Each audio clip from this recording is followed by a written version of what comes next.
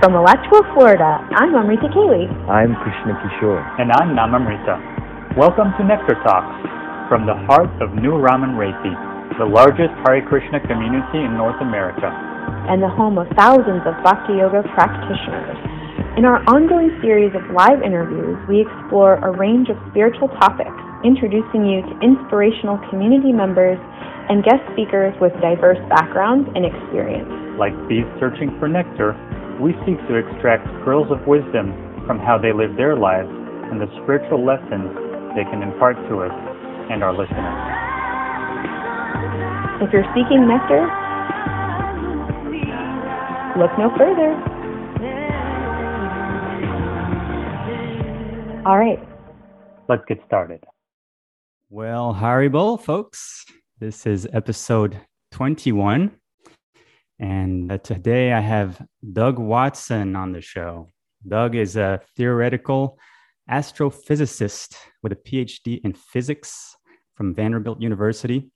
He got involved with the BIHS, the Bhaktivedanta Institute for Higher Studies, in 2019, and moved to New Raman Reti a couple years ago with his wife Sharanagati, who we recently had on the show.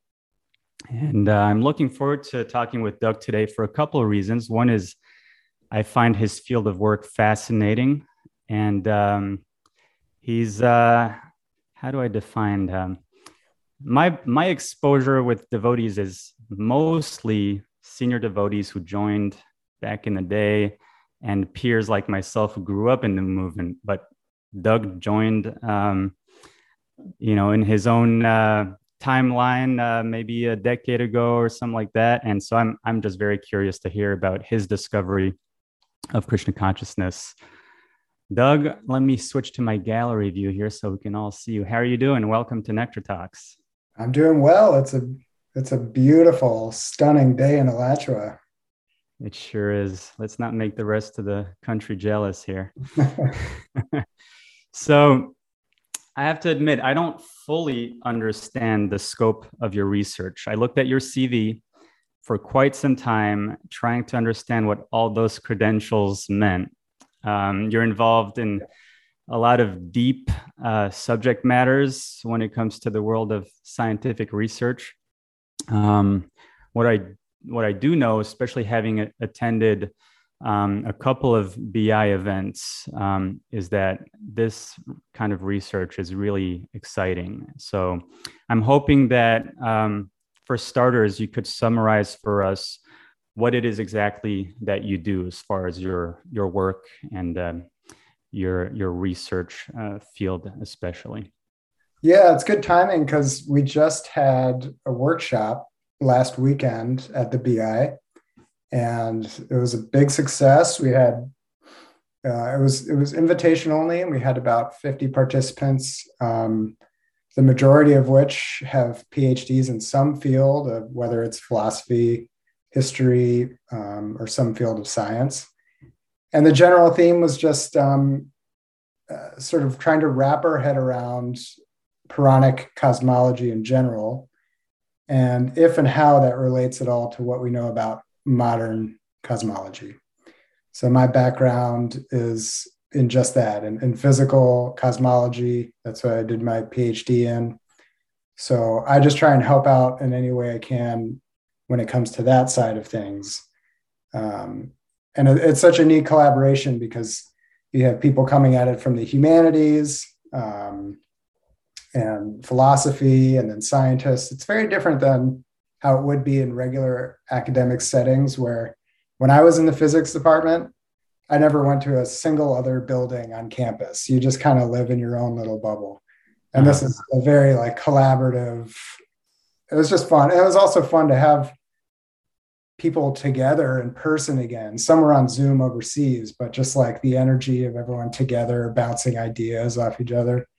Because ultimately the idea is not to just help educate the broader devotee community, but to sort of branch out and engage and attract scientists and scholars to bhakti.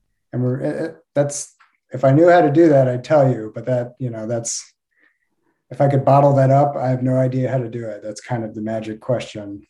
Mm-hmm. And so that's what you do in the BI. And what about professionally? What are you involved with? Yeah, so professionally, I left academia about 6 years ago, and I got into the field of intellectual property law, which sounds like a total 180.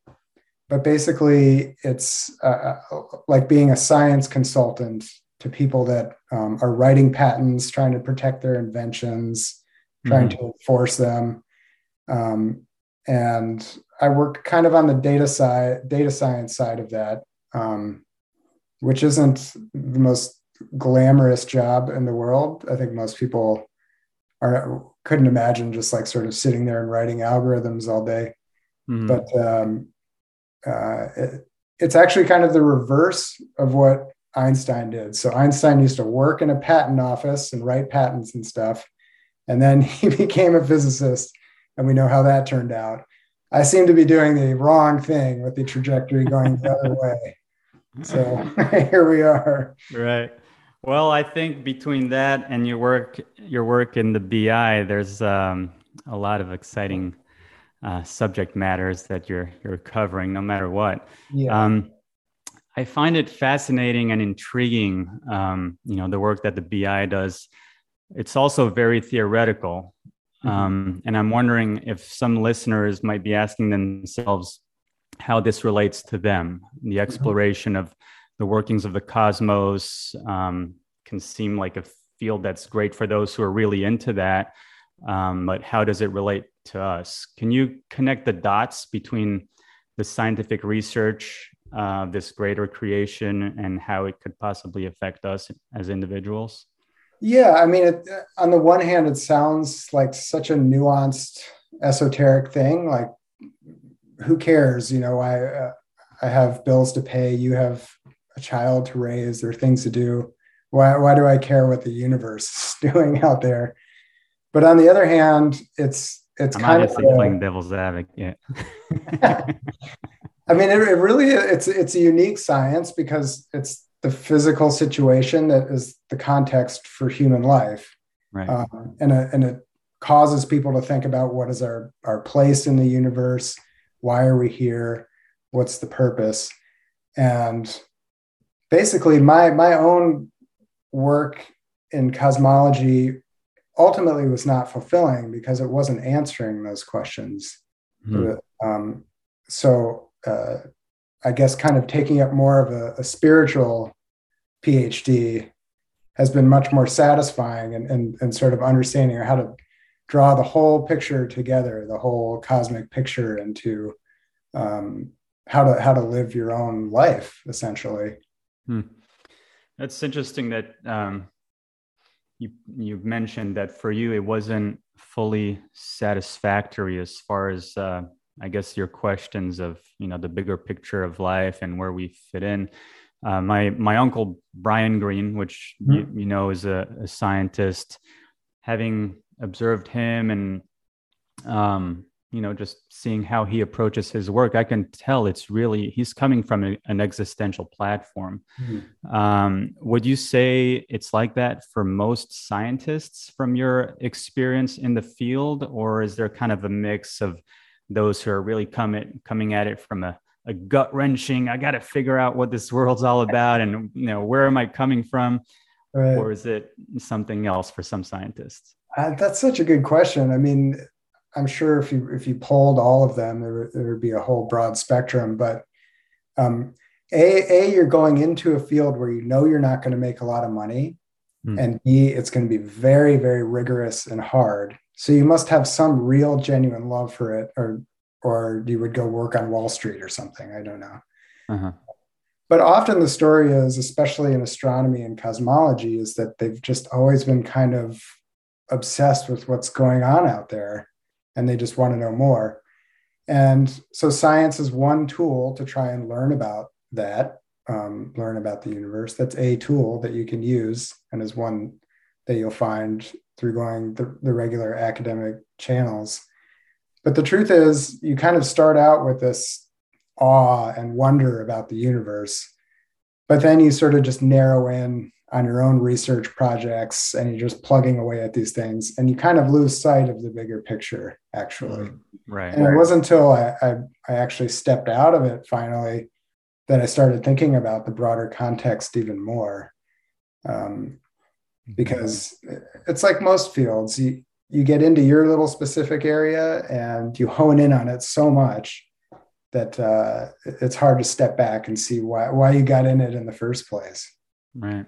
So where did all of this start for you? Were your parents in science? Did you stare at the stars a lot as a kid? Or? I stared at a soccer ball when I was a kid. That's okay. No, but actually, yeah. And you mean that very seriously, because I know you actually had a professional career as a soccer player at some point too. No, both my parents actually are scientists. And my brother too. My dad has a background in math, and he was sort of a math and computer science professor for a little bit, and then went into the private sector. And my mom, which was quite amazing, she retired, but she was an immunologist at the National Institutes of Health, which was fascinating because she'd probably cringe at me saying this, but she's about to turn 75. So you can imagine back when she was in her early 20s, leaving college, getting into this field where she was the only woman and basically working her way in and proving herself that way and having a long and pretty illustrious career in that field is really amazing. Wow. Pioneer. Sure. Yeah, but my parents are extremely open-minded, and they're very curious about Krishna consciousness. And well, so that's them. And then my brother, he leans. I'm making a note of that though, because that'll be. Definitely want to hear more about that later on. Okay. My brother studied physics and philosophy undergrad. He is like, I can't help but like interject puns. He's like light years smarter than I am. And so that was his background. He did a master's in philosophy, and that's mostly Western philosophy. And that can get a little dreary and bleak. So he was kind of straddling that abyss a little too long and got out of that and went into do a master's in physics and ultimately went to med school. And he's a doctor now. Mm. So it's a much family business is what it sounds like. I mean, no wonder. I didn't have those tendencies. I was much more into chasing a soccer ball and chasing girls and having fun. And my brother is much more into academics, just much smarter. And it took me a lot longer. In fact, I did not have the standard trajectory of go to college, go to grad school, blah, blah, blah. I took quite a bit of time off and I played soccer professionally, and then I traveled around a bunch. And it was no pressure whatsoever for my parents to go into science. They just, whatever made me happy, whatever I wanted to pursue, they were behind me. It just so happened that was the thing. Chewing. Right. Okay, great. I mean, it sounds like you had a pretty nice upbringing, and the way you got into your career was pretty relaxed, and you kind of took your time discovering where you wanted to go. And now are you happy in this field? Any, looking back and how you came to it, does it all still make sense for you? Yeah, I mean, in one way, I don't know if it could have gone any other way, because here we are. But it's sitting here at 44 years old looks much better than I ever thought it would be when I was, in my 20s and 30s. Right. I love the path it's taken, and you still haven't seen it yet, but we have our little mini burgeoning farm sanctuary at our house with animals I, every day. I know you moved here in 2020 from California. Yeah. And I see you and Shara are just, you're multiplying the amount of animals that you have on your little farm. Tell me a little bit about that. Your move to Alachua. What prompted that, and what's your experience being here in this community so far? Yeah. So I grew up on the East Coast and right outside of DC. And I went off to college in the Midwest, vowing never move back to the East Coast. I just never thought it would happen. Mm-hmm. But ultimately, when we were living in Los Angeles, and we look back on that with no regret, it was a wonderful time. Great. We have so many great memories. But sort of, I guess, a year after we were there is when COVID came around. And we had started like just getting a little more engaged with our spiritual practice back then. And then with the onset of lockdown and everything, we were feeling very disconnected.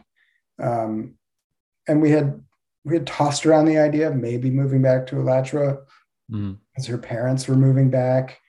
And so the lockdown and that isolation really was the impetus for taking it seriously. And then we just kind of did a handshake on it and we're like, let's do it. Let's move back. Let's go for it. And it was the best decision we've ever made, no doubt. Mm-hmm. What was your setting in California? Were you in an apartment, in a house over there? And what did your life look like before you moved here? It was kind of classic LA. We were paying $1,800 a month to live in a renovated garage. Oh, wow. Cost of living out there is something else, but we were well outside of the hustle and bustle, kind of up in the Santa Monica Mountains area, if you know that. It's just stunningly beautiful. Yeah. And since I like to run a lot and run on trails, it was landscape wise, it was perfect for me. I loved it out there, just loved it. And the weather you couldn't beat. But it's really isolating. I had friends out there and I would see them, maybe once every few months, because it's at least 45 minutes to anywhere. So you are quite a bit isolated. Yeah, gotcha. So I want to dive into your discovery of Krishna consciousness. And my guess is you must have first heard it through your wife, Shara, when you met her at the time, maybe not. Tell me a little bit about, maybe a little bit about how you met Shara, and then what was your initial contact with this philosophy and this tradition? I'll try and do it justice, especially with meeting Shara, because she jokes around that if you ever wanted to make like a really successful sleeping app, just record me talking or telling a story. You can just drift off to sleep. So I'll try and get more animated, but it's kind of my natural monotone tendency. I'm loving it, Doug. Just keep going. I'm not going to fall asleep. We were we had Tamra and Loka over last night, and we were just talking about how we met.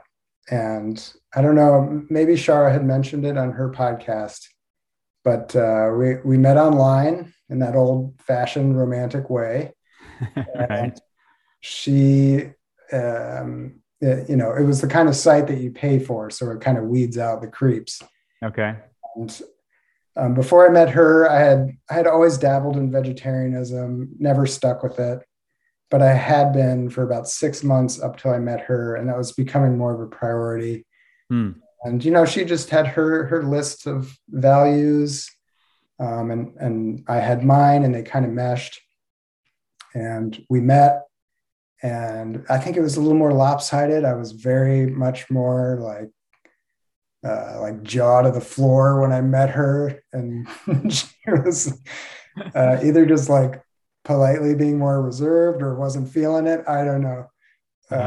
but the nice thing is we just started a conversation, and it was very, it was a lot more like old school traditional. In a sense, I just kind of courted her for like months. By courted, I mean I stalked her for like months. And we just got to know each other really well, Right.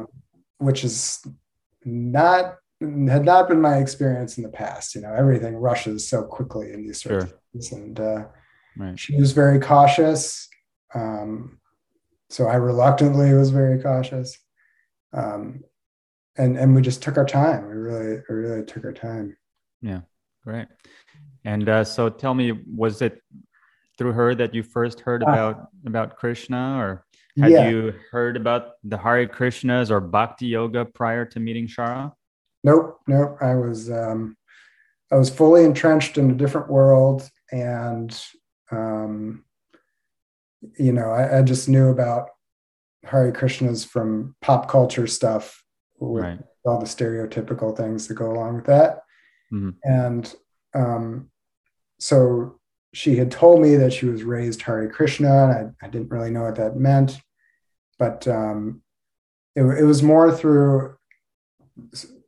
So first, I owe everything to her because she introduced me to it. Secondly, I owe the next level to her father, because Panchen Tattva has this unbelievable ability to explain things to someone like me, because some of the stuff can be quite nuanced, esoteric, very different from what you've normally learned or how the world works. But he's really stuck to the ABCs of the philosophy and sort of guided me through it slowly. And I was very attracted to that. He just has such a gift for being able to explain all of these topics. What are some of those ABCs that you remember from that time? Well, to start with, I didn't really understand when he would say something like the soul or that. I wouldn't know what that meant. I just sort of know like the traditional Western philosophy idea of a soul, where I couldn't really pinpoint what would be being talked about at that point. Is it consciousness? Is it mind? I didn't really know what a soul was. And it seemed kind of archaic and outdated. I didn't know what we were talking about. But it was more, well, so maybe I should step back. So the reason I was getting into the vegetarianism and veganism and that sort of thing. Yeah, I was curious about that actually. Yeah, was primarily for some health reasons, but also philosophically, it just it made perfect sense to me. So it was little things like that where we would talk about it, and you would say, "Oh, well, here, look in this verse. It talks about stuff almost exactly what you're talking about that makes sense to you." And he would sort of walk me along that way. So he was really literally holding the Bhagavad Gita as he was explaining things for you. Yeah.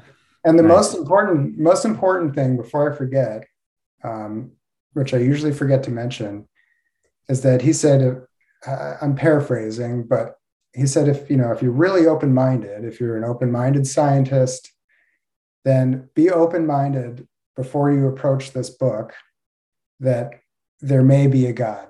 Just start from there. Just say, okay, there is a God. And now let's start reading it together.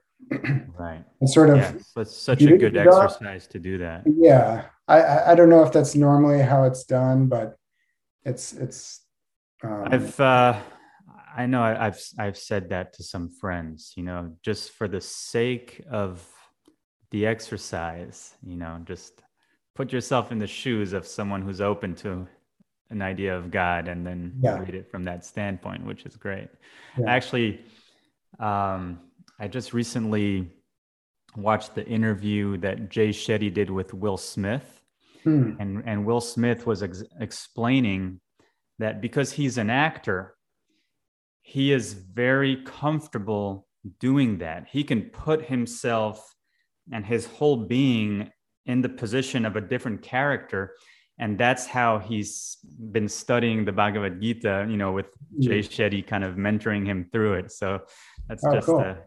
Great point. And I'm glad you're reminding us of that approach. I think it's a healthy one, especially for someone like you that has such a analytical background, and you probably look at things with a kind of a keen eye and maybe ready to point out, no, that's not going to work for me. Yeah, my lack of humility was very apparent, because every little thing I would just nitpick and be like, well, that can't be right. Right. No, I think that's good. That's a great way to study the Gita. Yeah, because some of it, there's talk of some certain rituals, and I would admit, yeah, I won't even bring them up. It's so embarrassing in hindsight. But either way, it's just that it's hard, and I couldn't fully get there, and that's why it took me so long to get to where I am now, is because the idea of God or a God or gods was so far away from my thinking, my training, my upbringing, my surroundings, my environment. I just was thinking, it's the 21st century. Like, people are still talking about this stuff. Like, isn't that out the window? Right. Did you have any spiritual conceptions that you did hold on to, yourself, separate maybe even from an idea of God as a person or anything like that? Where were you situated spiritually growing up, would you say? I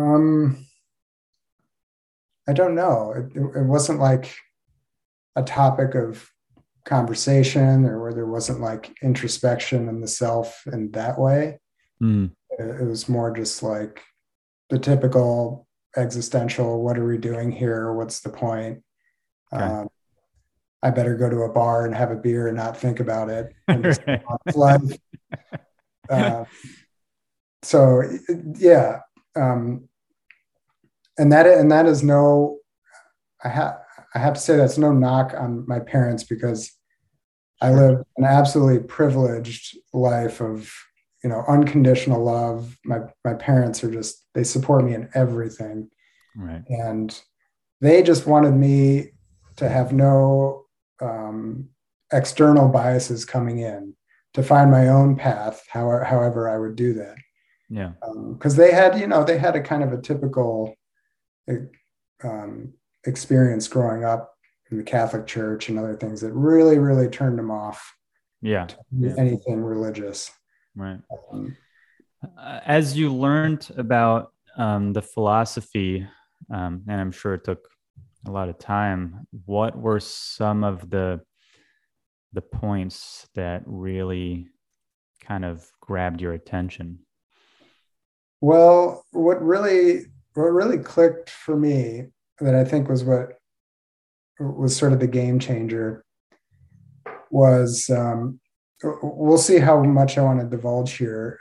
It's not always easy to talk about, but in my early 30s, I had some very intense life circumstances and mental health problems while I was in graduate school.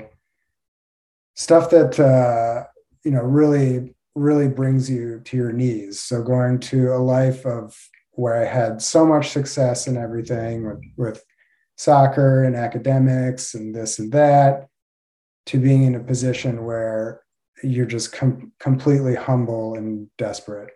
And that puts you in, that gives you a shift of consciousness. So to me, that started bringing about the idea of, well, how can I sit around and judge other people, because I have no idea what they're going through. Right. And then it was that fifth chapter of the Bhagavad Gita that I think her dad may have showed me first, or either I arrived at it through reading about Samadarshana. And it was it's a very famous verse about seeing things with equal vision. Right. And it wasn't, yep. It didn't strike me as some sort of kumbaya over sentimental empathy for everything kind of thing, but an actual rational seeing the non-difference and everything. And that cultivates a level of compassion that I didn't have and I didn't know I was capable of. And it wanes a lot, but I come back to that a lot. So that particular verse, I think, is what really started propelling me farther down or farther up. Right. Look at it. Yeah, fantastic. Yeah, I mean, that's definitely a very powerful verse, and it encompasses so much of what most traditions seem to focus on, love your neighbor and the golden rule. Yeah. But it was very specific. It's like, right. It's not just love your other human beings. It's everyone. Like literally an Atman in every. Yeah, absolutely. Yeah. And I think I don't know if we had talked about this, but your guru, I believe, did we mention this? I had heard, so this is just what I had heard. Was that's the verse that he quotes the most? Yeah, I mean, he by far that is the verse he's always quoting, Radhanath Swami. So definitely something special about that for him as well. Yeah. You mentioned earlier this idea of how Krishna consciousness, or just the Hare Krishnas, was nothing more than what you've heard through pop culture.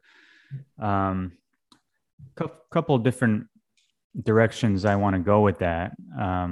One is as of a few months ago, I'm on this committee called ISKCON's Relevance in North America. And so we're very much trying to strategically put some efforts to make this society and this philosophy in North America become more prevalent, other than just people with robes and all that. But tell me a little bit about your experience with that. Did you make a connection? Oh, this Shara's dad, he's talking to me about this philosophy. That's those Hare Krishnas. Maybe a little bit about your experience discovering more of the actual society for Krishna consciousness as you met devotees and maybe visited temples and things like that. Yeah, well, I mean, first and foremost, as I started visiting temples and meeting Shara's friends, essentially no one was wearing robes. They all look like us. Right. They all had normal lives. But the sense of community was quite special. And the way that it wasn't just, like a Sunday thing to make you feel better and then get on with your life. It was something that was truly lived, and with a higher purpose. Mm-hmm. So it was slow because, we were isolated. We were in Chicago and then LA, and it's become, there's a reason that our practice has gotten so much stronger since we've been here, is because we're just around so many devotees. And the more I know, like, they've got jobs, they're just people working hard at something. And I find that really admirable. And everyone comes from different walks of life. It's not just artists and people drawn in that way, but, through the BI, it's so important to have like-minded people if you want to stay engaged. Right. So when I got to the BI and there were these pencil pushing nerds talking about physics and other things, I was like, whoa, you guys are devotees? It's amazing. So that just keeps you more and more engaged, and then you learn more and more. And for me, it's like, on the one hand, it's exciting. It's like being a first-year grad student. The whole thing is just open, and there's so much to learn. And on the other hand, I feel so far behind, and I know so little, and it can be a little daunting in that way. just because you move into a committee where people are a community where people have been living this and they know everything so well. And I just feel like I have so far to go. Well, it's going to be it's a fun journey no matter what.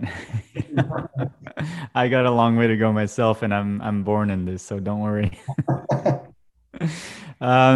Tell me about your introduction to the BI. How did that all come about? Who did you meet as part of that institution? Which I picked this off of Krishna.com's website, but the BI's objective is to establish the scientific merits of Krishna consciousness and to encourage academic study of the soul. It's a beautiful summary of what the BI does. So how did you come in contact with them, and how did that develop to where you're now hosting the latest events?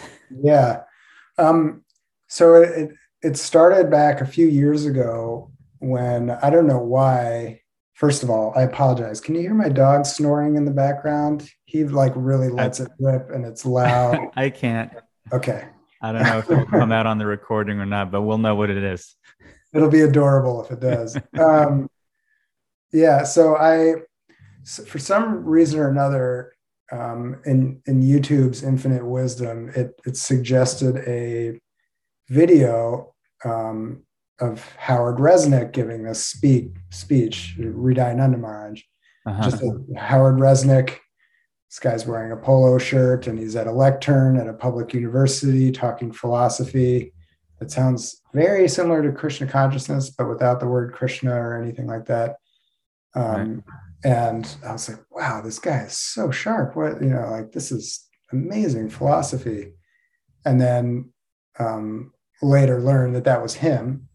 And so I reached out to him and just, wanted to say how much I enjoyed his lecture. And when was this? When you were in California? Yeah, I think that would have been 2019. So he put me in touch. He was sort of like, okay, you're Sharanagati's husband. Okay, let's get you in touch with people at the BI. Okay. And I don't know the exact sequence of events, but it happened really, really quickly to the point where I started participating within a short amount of time. Were they, looking at your credentials and, was that appealing to the devotees at the BI, your experience? Yeah. I mean, it's important if you're trying to relay complex topics in science or consciousness to the general public or to the scholarly community, that the people that are doing it have credentials that they recognize. So they very much like that. So that helped a lot, but I just felt like I wasn't sure what I had to offer because I didn't know enough about the philosophy. I didn't know how to tie things together, but they were just so great. They're like, don't worry about it. Just, help us with your expertise and we can help you formulate it into a way that is more in line with Krishna consciousness. So it's just a really cool symbiotic relationship. Everyone was just really welcoming. It's an amazing team. I mean, all the devotees at the BI here in Gainesville are just so sweet, just a great group of people to work with. And so dedicated. They all have jobs or other things, but they, like Brahmatirtha, I mean, that guy, I don't think he sleeps more than 30 minutes a night. He's always on it. Right. He works so tirelessly, just, trying to fulfill Prabhupada's mission with the BI. Yeah. What's your exact position at the BI? Do you have a title on that team? I don't know. I haven't looked at the website in a long time. I'm not sure.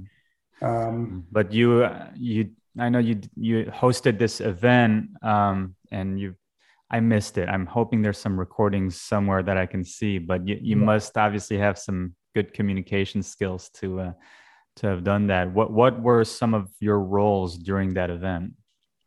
So it's fun. Usually when I talk about science or this kind of thing that I'm excited about, Dashara, her eyes kind of glaze over and she looks off in the distance.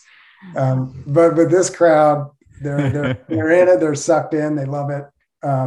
So I was the workshop chair, which just meant like I helped figure out who we wanted to invite, what the schedule of events would be, who the speakers would be.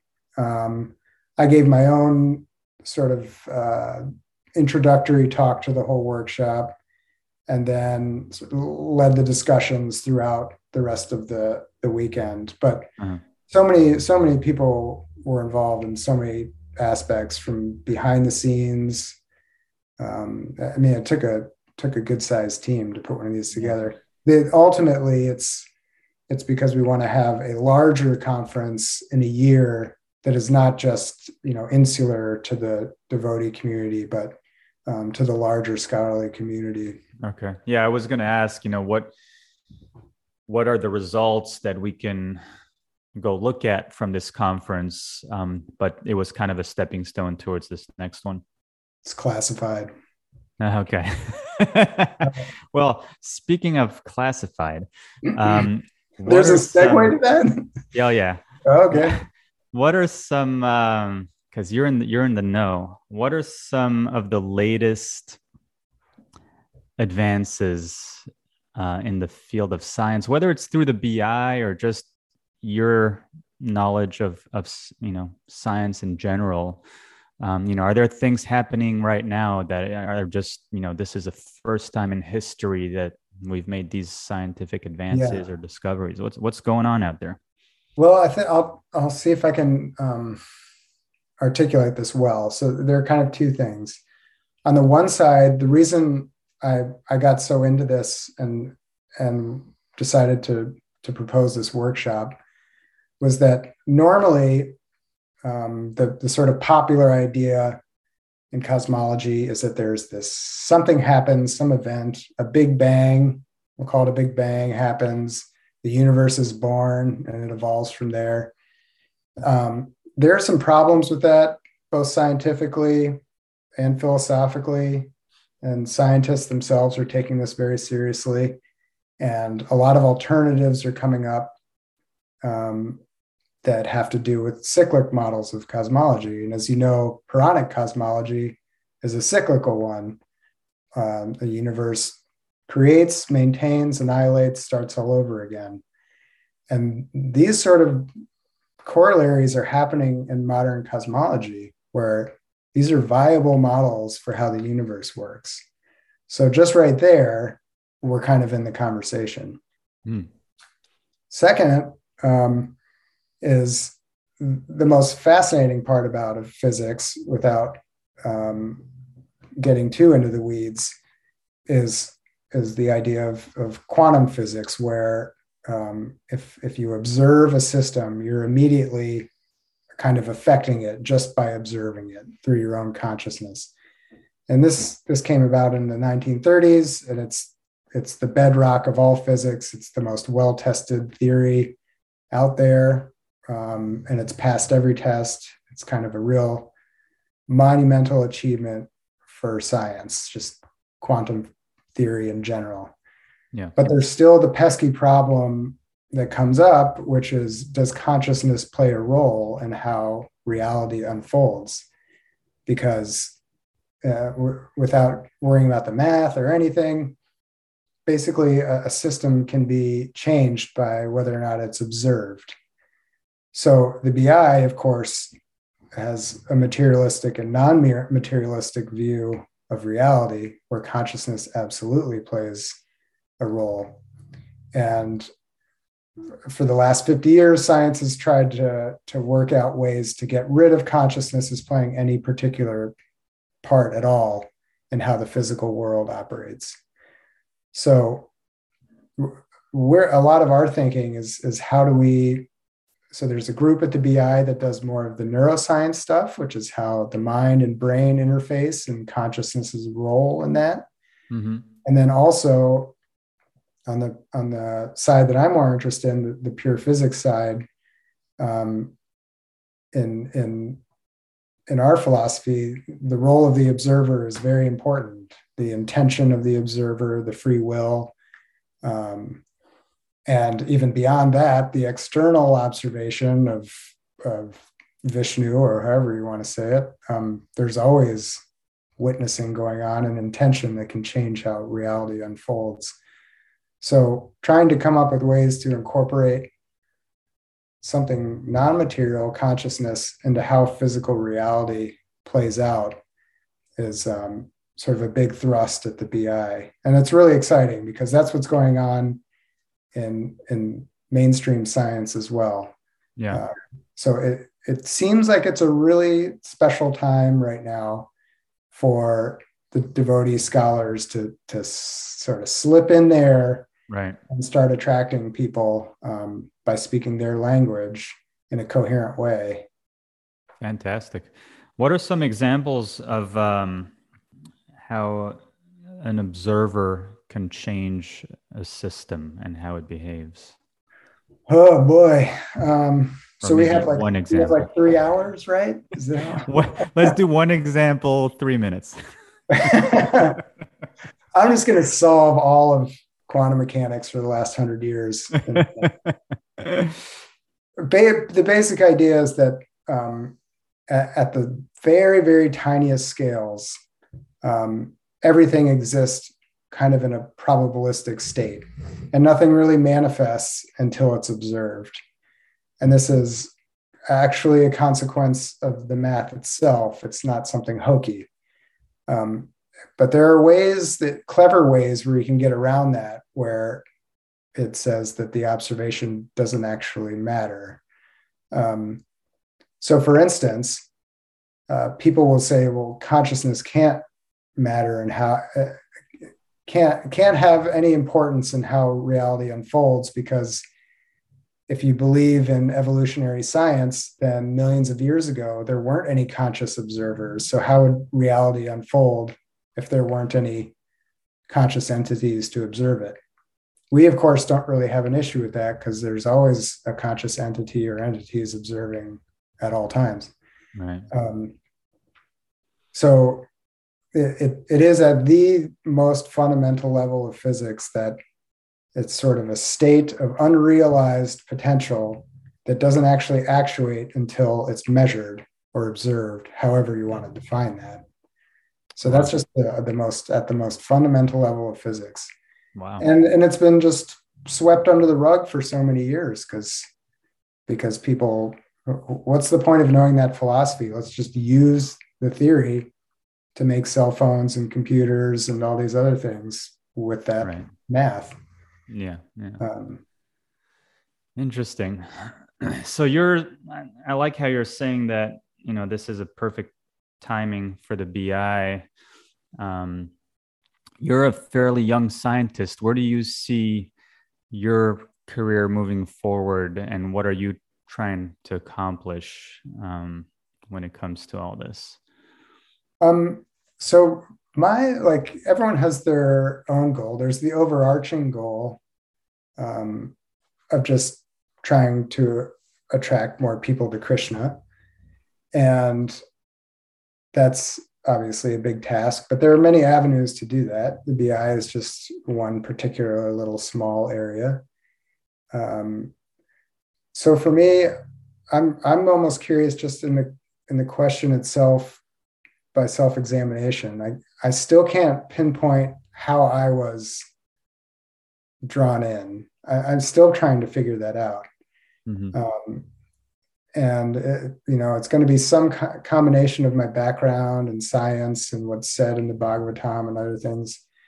But just I'm trying to understand how my own experience and how I've been drawn to it could help me sort of take that show on the road and attract other people to what we're doing here. Yeah. I don't know what that looks like. I wish I knew. Yeah.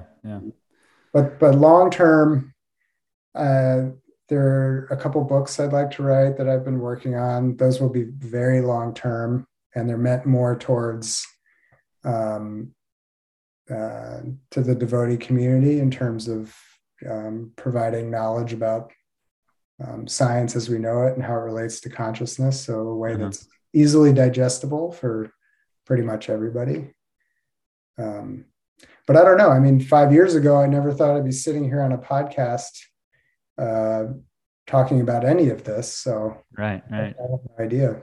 Yeah. I correct me if I'm wrong. Maybe someone will correct me after the podcast is published, but I believe Srila Prabhupada started the BI in 1966. I mean, just a year after he founded the society. And there may or may not be an official answer to this question, but why do you think Srila Prabhupada puts so much emphasis on the BI? Oh my God. I have wow.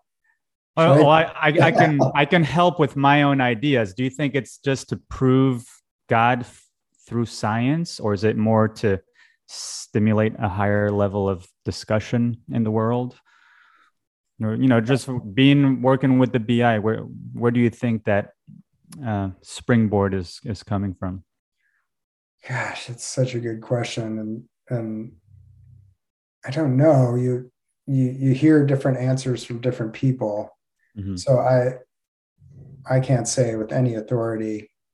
Yeah, I'm kind of asking, just coming from you and knowing that this was started by Srila Prabhupada. Yeah. I'm not asking for the exact answer, but with that idea that this was, obviously a big priority for Srila Prabhupada, what do you think is the mood behind it? Well, I have been told, this is just through what people have told me, is that he recognized that in the West, that scientists, like the intellectual class, like some of the smartest minds were working in science, but they were also some of the most physicalist or materialist leaning people.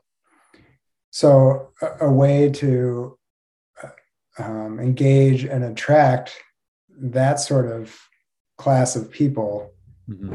to bhakti is at least part of what I think the mission was, because those people have a lot of sway over how the rest of the population thinks. Right. That's a really good point. Yeah. Now that you're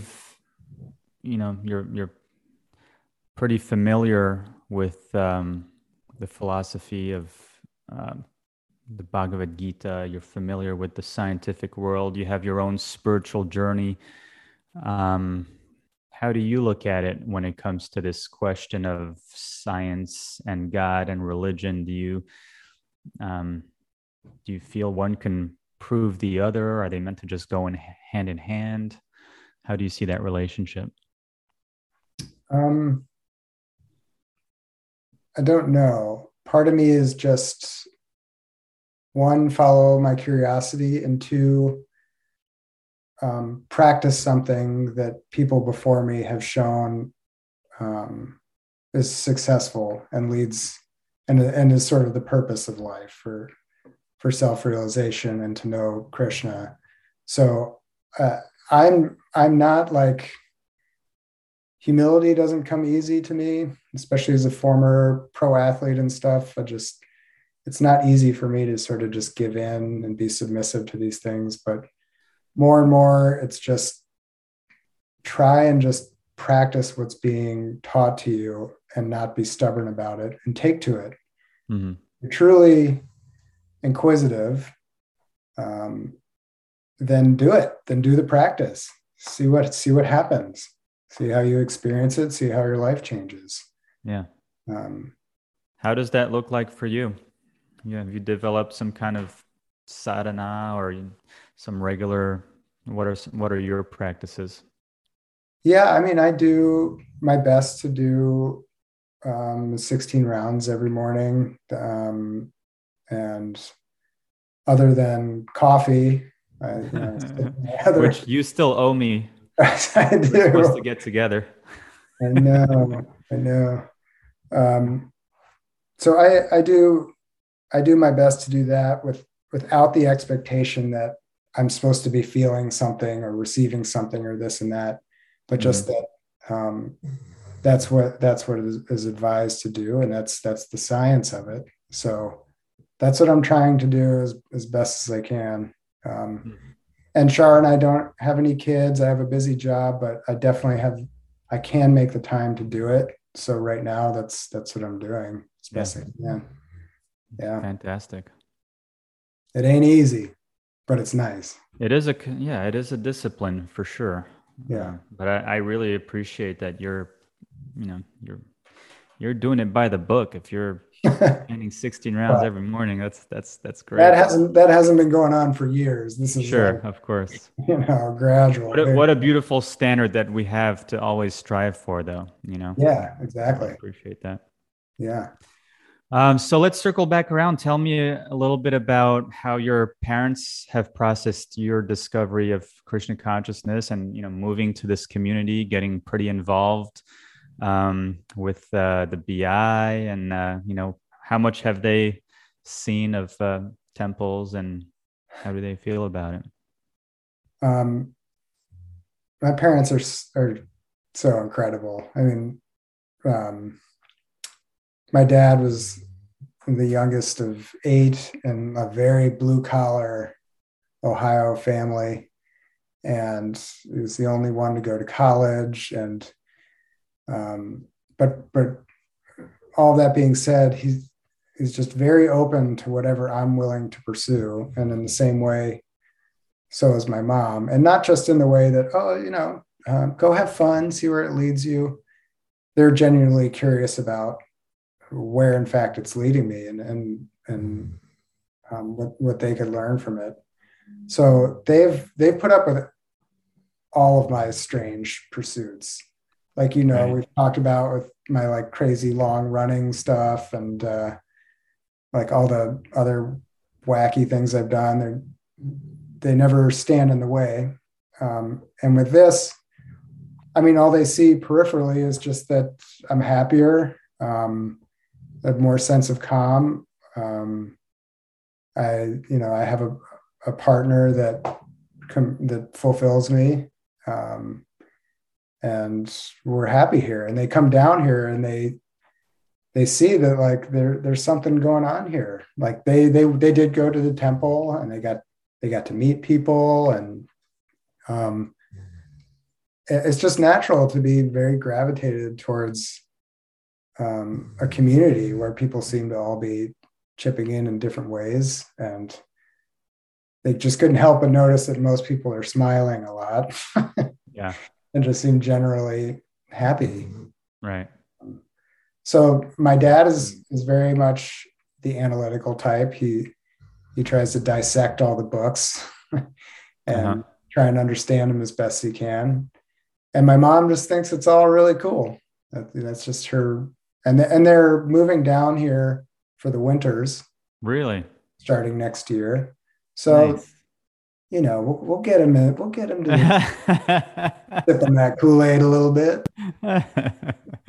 Just keep feeding them that Charnamrita. Yeah.